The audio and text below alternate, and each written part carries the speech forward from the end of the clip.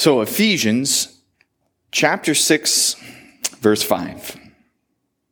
Bondservants, obey your earthly masters with fear and trembling, with a sincere heart, as you would Christ. Not by the way of eye service as people pleasers, but as bondservants of Christ, doing the will of God from the heart, rendering service with a good will as to the Lord and not to man, knowing that whatever good anyone does, this he will receive back from the Lord, whether he is a bondservant or free. Masters, do the same to them, and stop your threatening, knowing that he who is both their master and yours is in heaven, and that there is no partiality with him. This is the word of the Lord. You may be seated. Father, we know that we join this morning thousands upon thousands who open your word. And we do pray that even for those who hear the preaching of your word this morning, especially at this hour up and down the West Coast, we pray that your will would be made clear. And even for us here this morning in this room, that your truth of the gospel and of instruction for us living under the reality of the gospel will be made clear. We ask in Jesus' name. Amen. Every morning, I used to walk into my boss's office and I would look him straight in the eyes and I would say, "I quit." And then he would look at me and say, "You can't quit, you're fired." And then he would say, "But just because you're fired, don't think that you can bail on me. There's still work to be done. Now get to work." And then he would rehire me at the end of the day. And the next morning, I'd walk into his office and say, "I quit." And this whole process would repeat. And it was a ridiculous form of bantering back and forth, mainly because, I don't know, maybe we were bored, maybe there was just not enough excitement within the office, but we used to joke and banter like this back and forth all the time, and it made the mundane job a little less mundane. And you have to understand that my boss, he was an interesting fellow. Many of you know I worked in a retirement community, specifically with transportation, helping elderly folks get to the grocery store and doctor's offices. And I mean, we moved something like 400 to 500 residents every week somewhere. So my job was logistics, making sure everybody got there and whatnot. And so if a resident walked by, my boss was the kind of boss who liked to tell people that when they walked by, "Hey, you should be proud of us. Our return rate is up to 87%. Meaning if we headed out with 22 folks, we came back with 19 on the shuttle. And most people laughed and they knew him well enough. But there was always the few residents who kind of were concerned, like, what happened to the 3 people who didn't make it back on the shuttle? It was a joy to work there. My boss very much emulated this passage. But I also know from another place that I worked when I was doing apartment management work, I had a boss who was very difficult to work with. He was the kind of boss who you may not see for a week or 2 or a month or whatever the case was. And you'd be working in the office and all of a sudden you turn and boom, he's there. And he's sitting there with this kind of look on his face, with a clipboard in hand as he's checking boxes to grade you on everything that you've been doing or not doing correctly. He was never happy. He was grumpy. You did not want the wrath of him when he showed up. And, I realized how bad the situation was when he had told some friends of mine who also worked under him in a different apartment that he made it clear that he wanted them outside cleaning up the sidewalks every morning. "I want you out there sweeping and blowing the sidewalks and getting them clear before 8 o'clock. I don't care." He said, "If it's Christmas morning, I want you out there cleaning those sidewalks." And he was not joking about that, by the way. He was dead serious. And so when I went in one morning and I told him in the eyes, "I quit," I was not joking either. Work is a funny thing, isn't it?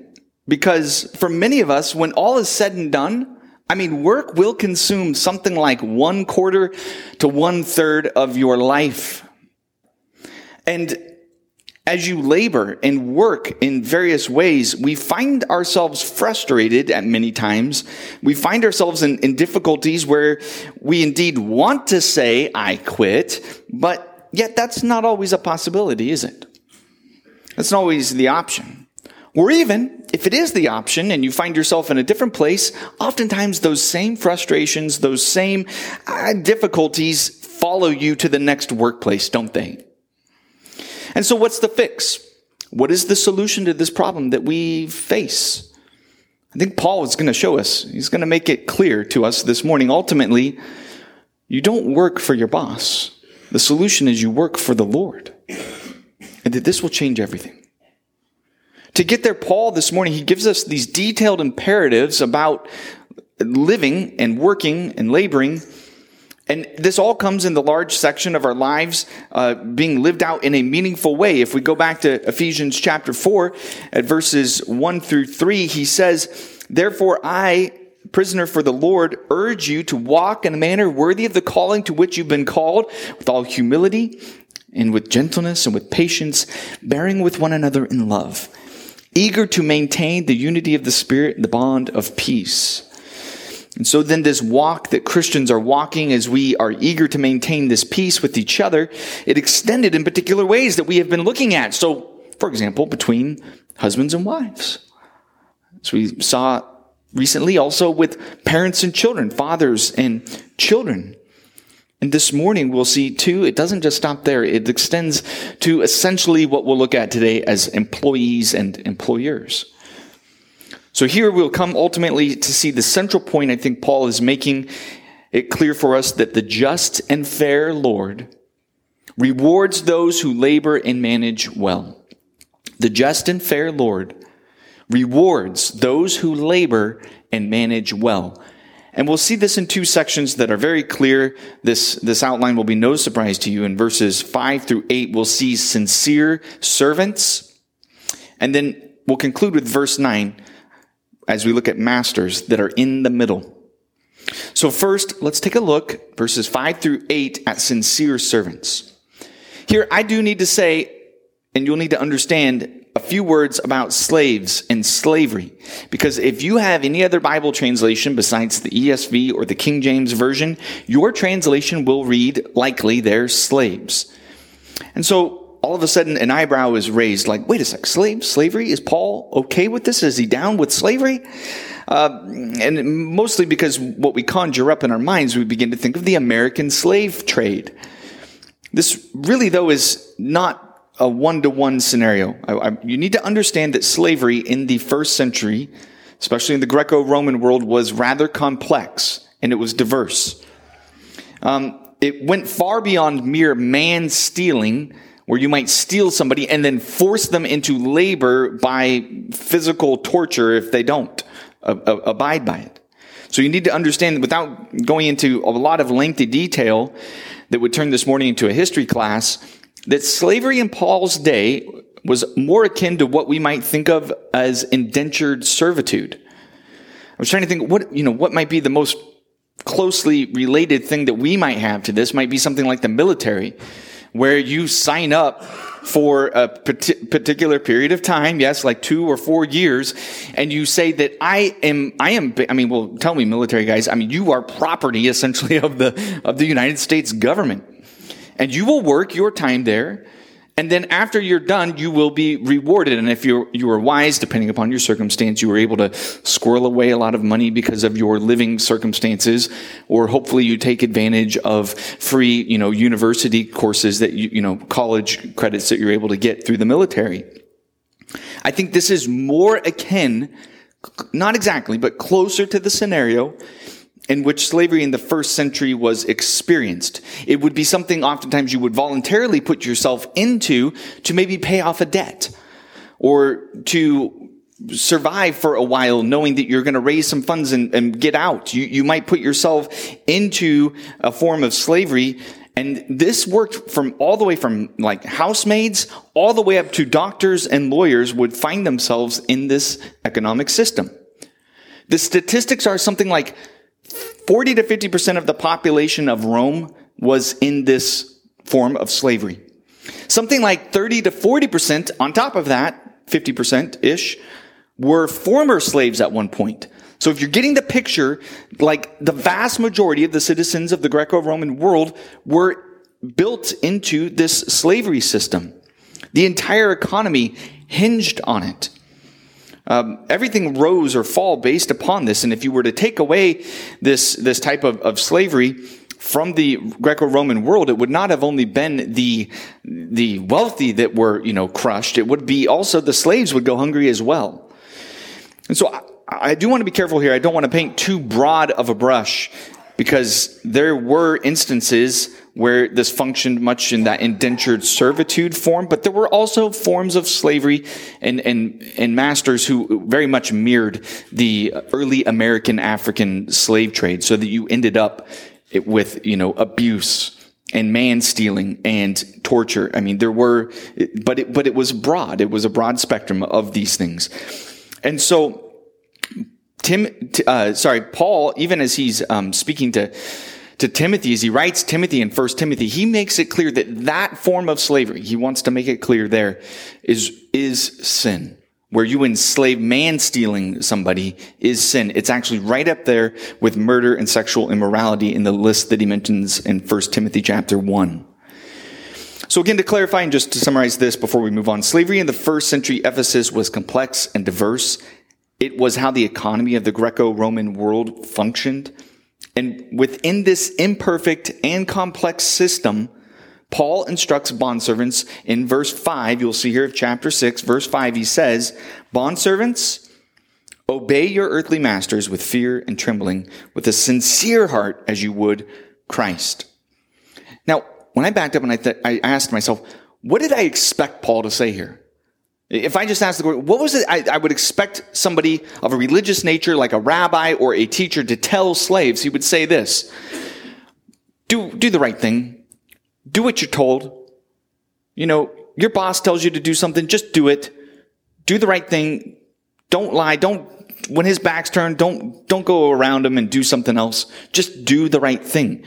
But interestingly here, not only is Paul including that sort of an idea, but he actually says the obedience that we're supposed to do is not just merely outward external obedience. In other words, the Lord's not looking for you just, oh great, you just did what you were asked to do. But actually, there's more importantly, what's going on right here. So he says, with a sincere heart. With a sincere heart. From the heart, do this work.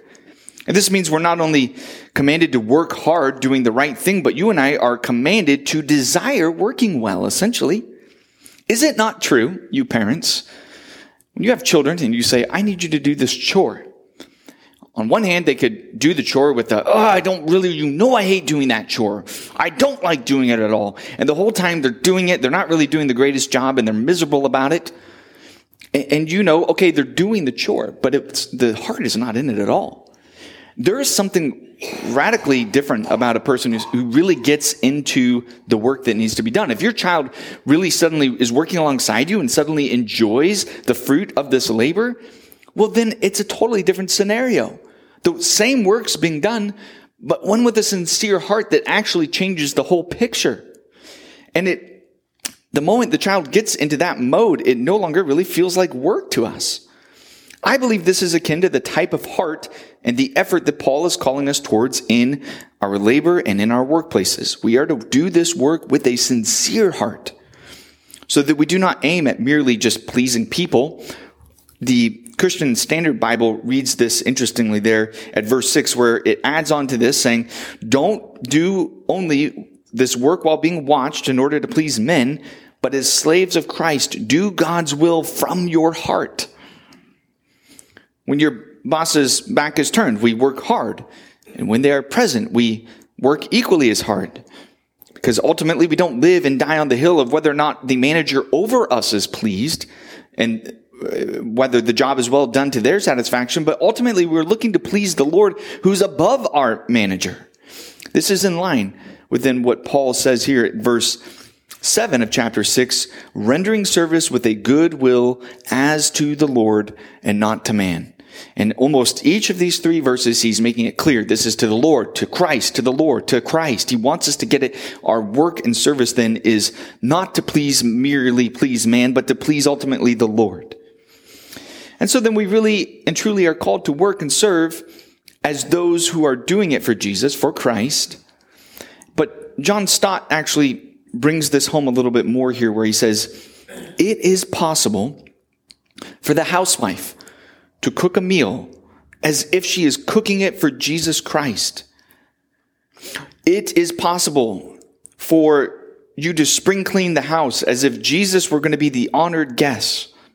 It is possible for teachers to educate children, for doctors to treat patients, for nurses to care for them, for shop assistants to serve customers, accountants to audit books, and secretaries to type letters as if in each case they were serving Jesus Christ.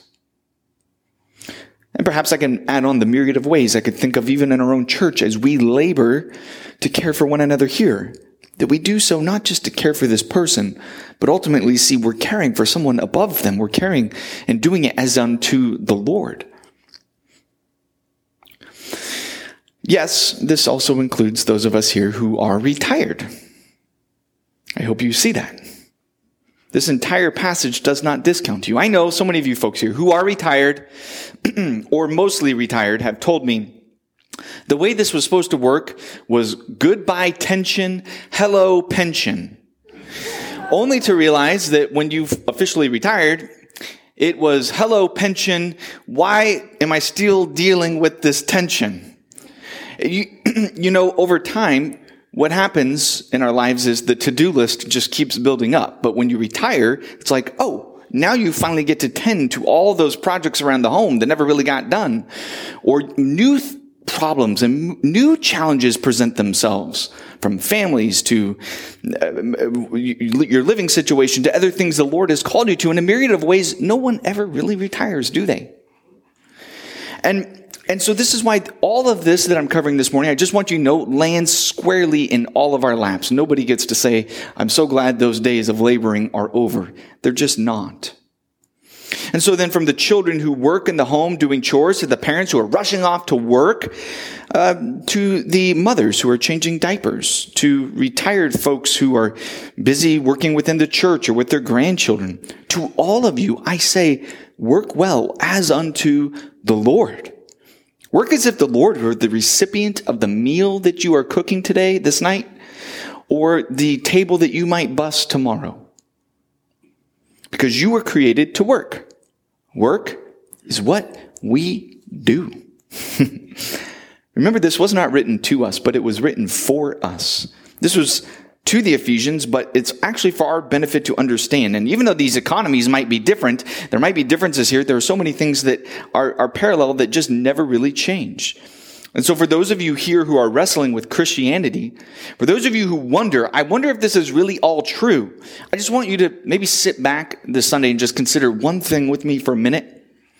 Just think through and ask yourself this one question.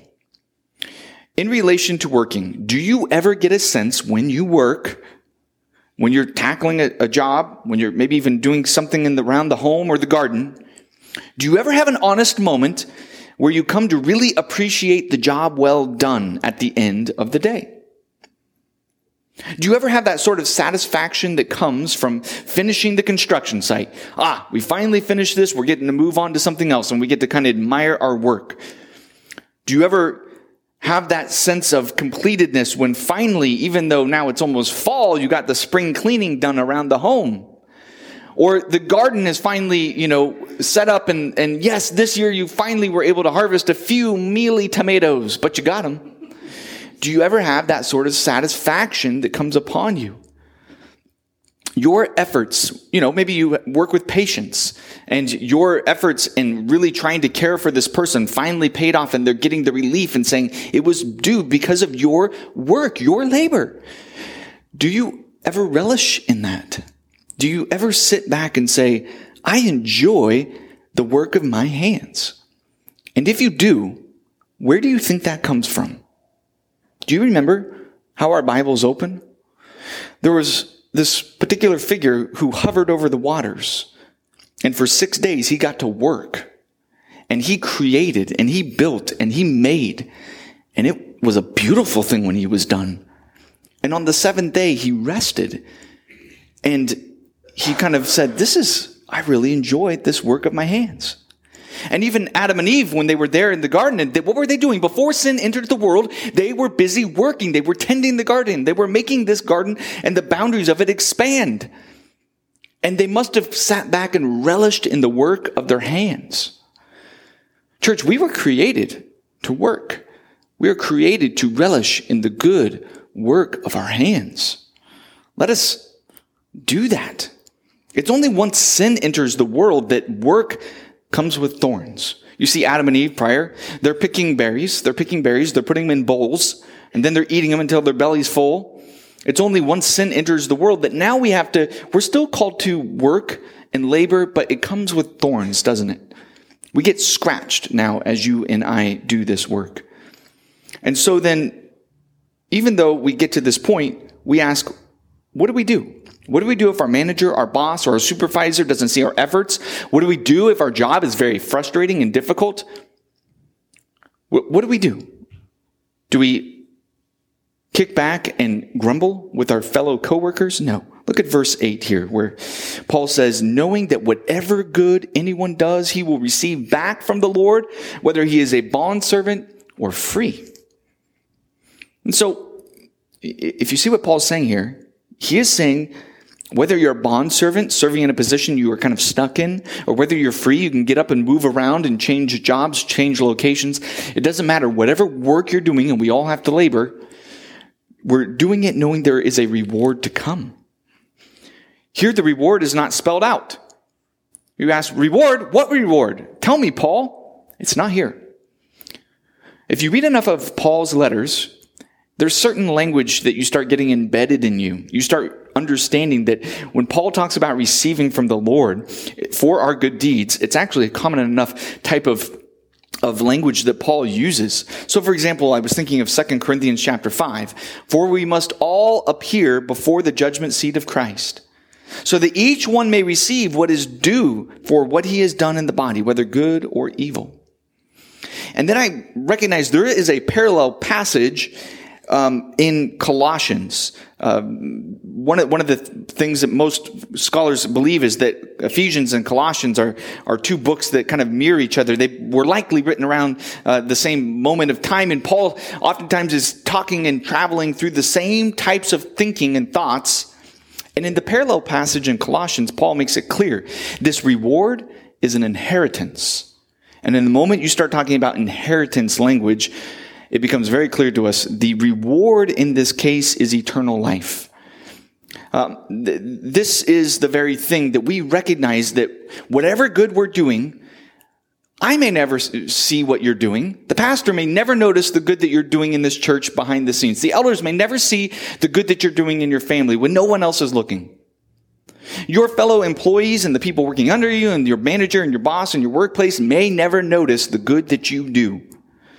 But the Lord does, and he will reward you for your honest, good work as you trust and faith in him. There is a reward coming. And we need to remind ourselves of that when work gets rather mundane. Tim Keller, he has this excellent illustration where he talks about these two factory workers who show up in a widget factory. You all know what widgets are, where you kind of take one thing and another thing, you kind of connect them and throw them in the box, and the assembly line comes down, you grab the next two things, connect, throw them in the box. He says these two workers in the factory of making widgets, he says, if you take one and you tell them, hey, you know what? I'm going to pay you minimum wage. I need you to work here 8 hours a day. You're going to show up. You're going to work hard. Just work your time through. And then, we'll get you minimum wage and you're going to be with us for a year. You tell another man, you say, okay, we're not going to pay you anything. And we expect you to show up and work here hard every day for 8 hours. We're going to pay you nothing. But at the end of a year, we will give you a couple $1 million. It says, what are the working conditions then like for these two men? It's very simple. You go to the first man, and it's like day one, he shows up and click, click, all right, click, click, okay, click. And after a week, he is done. He's miserable. He'd rather have a sharp stick in the eye than show back up to this factory making widgets, okay? And then he says, go to the second room with the man who's been promised the millions of dollars, but nothing for now. What is it like for that man? Every day he saunters in. I can't wait to get to work today. He is blessed. He's whistling. He has a song in his heart. He is exuberantly happy every day. Why?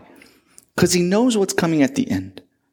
And so, Christian, you too need to remember, whether it's seen, whether you're rewarded for it now or not, the Lord knows. The Lord sees, and he will reward.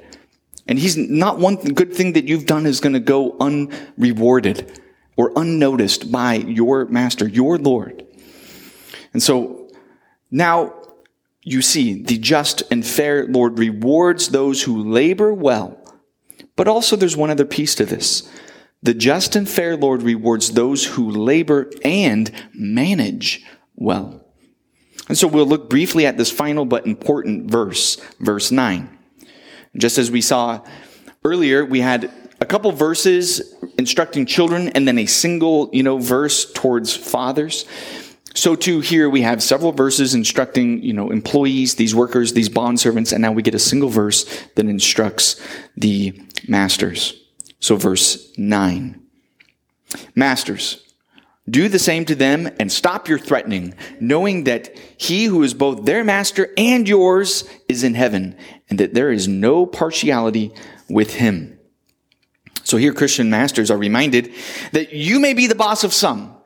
You may have some employees under you, but you are not the boss of Jesus. Jesus is Lord and master over you masters, and he will not look more favorably upon you for being in a higher position. And therefore, all will eventually bow the knee to him. Now, earthly, we think of things in these terms because we see here's a boss, a manager, and here's an employee. And it's very easy for those of us who rise to a position of a manager to think, aha, I've arrived. I'm above these people. I can have control. I can tell them what's up. And we remember this gap, this distance, this height. But you know what happens the further up you go? The further up you go, this gap starts looking more and more and more and more like nothing. And I think Paul's reminding them, you may think that you're above them and control them and threaten them. But recognize from the Lord's vantage point, you're all on an equal plane, and he's going to judge each one of you according to your sincere heart. That's why he says, likewise. I think that's sweeping up a sincere heart of managing and caring for them. I think this is why we want to, as managers, as bosses, foster an environment where it's a joy to work. I think of my boss I opened up with, who fired me every day and, yes, rehired me at the end of the day. But it was a joy to work there. So just as Jesus has rights over us as his people, yet he cares tremendously providing for us, teaching us, and having a sincere heart towards us, so too bosses and masters are to remember there is no partiality with the Lord. He is just and he is faithful. He is the Lord both of the slave and of the free, both of the master and of the servant. He is the one to whom everyone will be accountable. And this is why Paul then he wants to, as he mentions in Philemon, he wants to send Onesimus, who was a slave, back to the master, the slave owner, Philemon. But he encourages him to receive him back as a brother, not as a slave. He says, receive him back as a brother in Christ. And so that would leave no room for threatening, for posturing, for ridiculous little ways of reminding others that you are somehow superior or over them. So just as Paul then is instructing bondservants and masters, each in relation to the Lord, it is my belief, as we venture to live in a countercultural affront to the ways that the world has shown us, we will only be as effective in this endeavor to live differently within our workplaces or in our church or in our homes to the degree that we have the true heart change. Because all of this comes back to that idea of a sincere heart. When Paul instructs us to have a sincere heart in our work and efforts and to manage our staff or employees well, we do so remembering the Lord is our master. This only works to the degree that you and I are actually willing to be introduced and really have a grasp and an understanding of the true servant and the true master. The real slave, the real master. So let me just briefly begin here by bringing to mind Isaiah chapter 9, where you will see this master. For unto us a child is born, to us a son is given, and the government shall be upon his shoulder, and his name shall be called Wonderful Counselor, Mighty God, Everlasting Father, Prince of Peace. Of his increase of his government and peace there will be no end on the throne of David and over his kingdom, to establish it and to uphold it with justice and with righteousness from this time forth and forevermore. The zeal of the Lord will accomplish this, he says. Now, whoever this son is, you and I should recognize he's more powerful and a greater ruler than any boss we've ever had. Because it begins with this one that's mentioned in Isaiah 9. He's a prince. And then it finally turns to he's a king. And then it finally brings us to this point where you see, no. He's God himself. I mean, this is a sovereign ruler. You need to know. And then later we read of a different position, a different person. We read of Isaiah 42. Behold, my servant, whom I uphold, my chosen one, in whom my soul delights. I have put my spirit upon him. He will bring forth justice to the nations. He will not cry aloud or lift up his voice or make it heard in the street. A bruised reed he will not break, and a faintly burning wick he will not quench. He will faithfully bring forth justice. He will not grow faint or be discouraged till he has established justice in the earth, and the coastlands wait for his law. So then we're beginning to hear about this servant, this slave, as it were, who seems to also be one who's bringing forth justice. And it's only when you and I begin to see the sovereign master, the Lord, is the humble servant, and that these are coming together in the same picture. It's clear that these two come together and land on Jesus Christ. And this is where we think of Philippians chapter 2. Have this mind among yourselves, which is yours in Christ Jesus, who, though he was in the form of God, a sovereign king, did not count equality with God a thing to be grasped, but he emptied himself by taking the form of a, the word, servant. Same Greek word, slave, bondservant. Being born in the likeness of men and being found in human form, he humbled himself by becoming obedient to the point of death, even death on a cross. Jesus became, friends, the suffering servant who was obedient to the point of death. You and I, we often say things like, Jesus is Lord and Savior. I hope you would see that's actually shorthand for saying Jesus is the sovereign master. He's the Lord. And by saying Savior, he's the bondservant, the slave, the one who gave himself up for us. And when our hearts really feel the weight of that, that's when you and I actually begin to manage well, to work well. When we really comprehend what Christ has done for us, we are then like the man who walked into the widget factory knowing in the end we will be repaid millions and millions. And we work with a song in our hearts. It actually changes Monday morning. And so if you struggle with this, you need to view him on the cross as the servant. If you struggle with this, you need to view him as the ruling king, the Lord of all. And you need to hear the words from Mark chapter 10 where he says, this is Jesus speaking, you know that those who are considered rulers of the Gentiles, they lord it over them, and their great ones exercise authority over them. But it shall not be so among you. Whoever would be great among you must be your servant, and whoever would be first among you must be slave of all. For even the Son of Man came not to be served, but to serve and to give his life a ransom for many. Church family, this is good news. It's good news for us this morning. The just and fair Lord rewards those who labor and manage well.